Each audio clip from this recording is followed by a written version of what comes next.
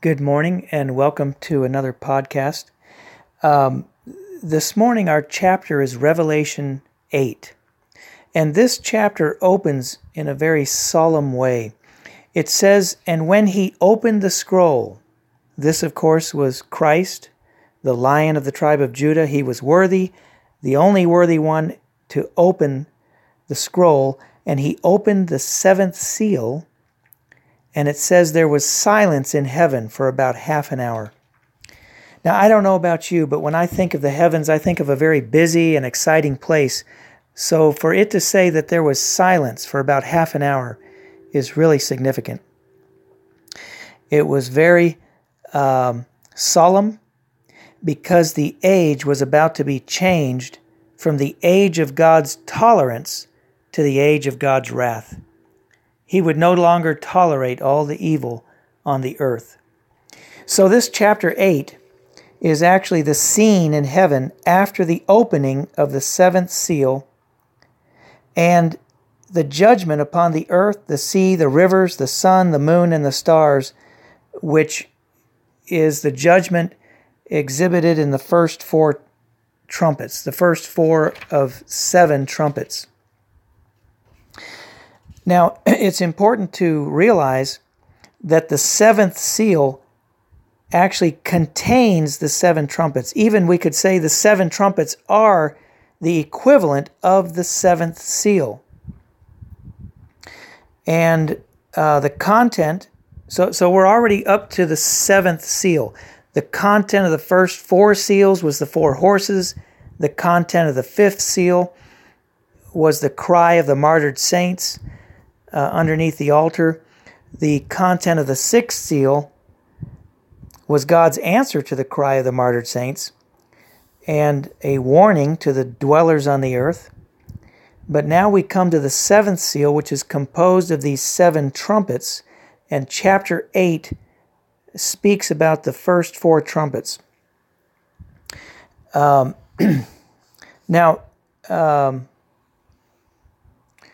verse 2, it says, "And I saw the seven angels who stand before God, and seven trumpets were given to them." And then verse 3, "And another angel came and stood at the altar, having a golden censer, and much incense was given to him to offer with the prayers of all the saints upon the golden altar which was before the throne."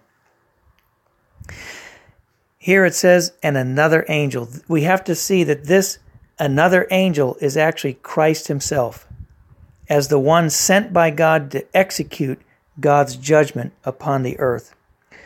And the golden censer signifies the prayer of the saints, which is being brought to God by Christ as the other angel. The incense signifies Christ with all his merit to be added to the prayers of the saints, that the saints' prayers might be acceptable to God upon the golden altar. So at the opening of the seventh seal, it's clear from this verse that there will still be saints praying on the earth. Now, this verse, it also implies that the prayers of the saints are needed for God to execute his judgment. God has fully the intention to execute his judgment upon the earth, but there's still the need for the saints to cooperate with him with their prayers. I think this is a very important point to see, that God needs us to pray that he might be able to execute his judgment on the earth. Now, after the prayers of the saints ascend to God, then it says that fire was cast to the earth. This is in verse 5. "And the angel took the censer and filled it with the fire of the altar and cast it to the earth. And there were thunders and voices and lightnings and an earthquake." And then the remainder of the chapter shows what happens with the first four of the seven trumpets. Firstly, God executes his judgment upon the earth. That is the, let's see here, this is in verse 7. It says that there was hail and fire mingled with blood, and it was cast to the earth, and a third part of the earth was burned up, and the third part of the trees were burned up, and all green grass was burned up. Then the second trumpet sounds, and this is the judgment on the sea. And it says a great mountain burning with fire was cast into the sea, and the third part of the sea became blood. And the third part of the creatures which were in the sea that had life, they died. And the third part of the ships were destroyed. Then the third trumpet sounds. And this is the judgment on the rivers and all the fresh water, the springs of water on the earth. And the third part, again, is dealt with and becomes bitter. They were made wormwood, which means bitter. And then the fourth trumpet sounds in verse 12, and this is the judgment on the third part of the sun, the third part of the moon, the third part of the stars. They were smitten, that they became darkened. Now, it's interesting here that the scripture uses this specific phrase, the third part, implying a certain part, not a third or 1/3 of the earth, but a specific part of the earth in each of these four cases was dealt with specifically by these trumpets and the judgment that came with them.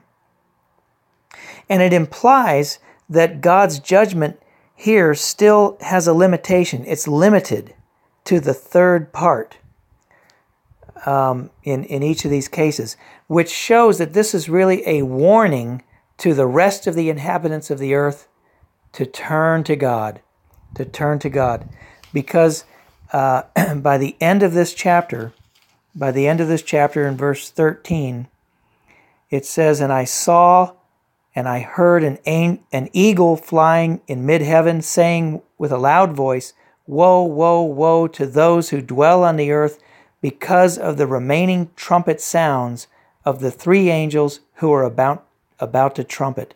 And this will be coming up in the next chapters, the 5th, the 6th, and the 7th trumpet, which will be the bringing in of the Great Tribulation.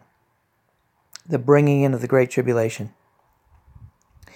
So this chapter begins in a very solemn way, and there's a clear warning to all the inhabitants of the earth to wake up and turn to God. Thank you, Lord, for this warning, and have mercy on all of us. Amen.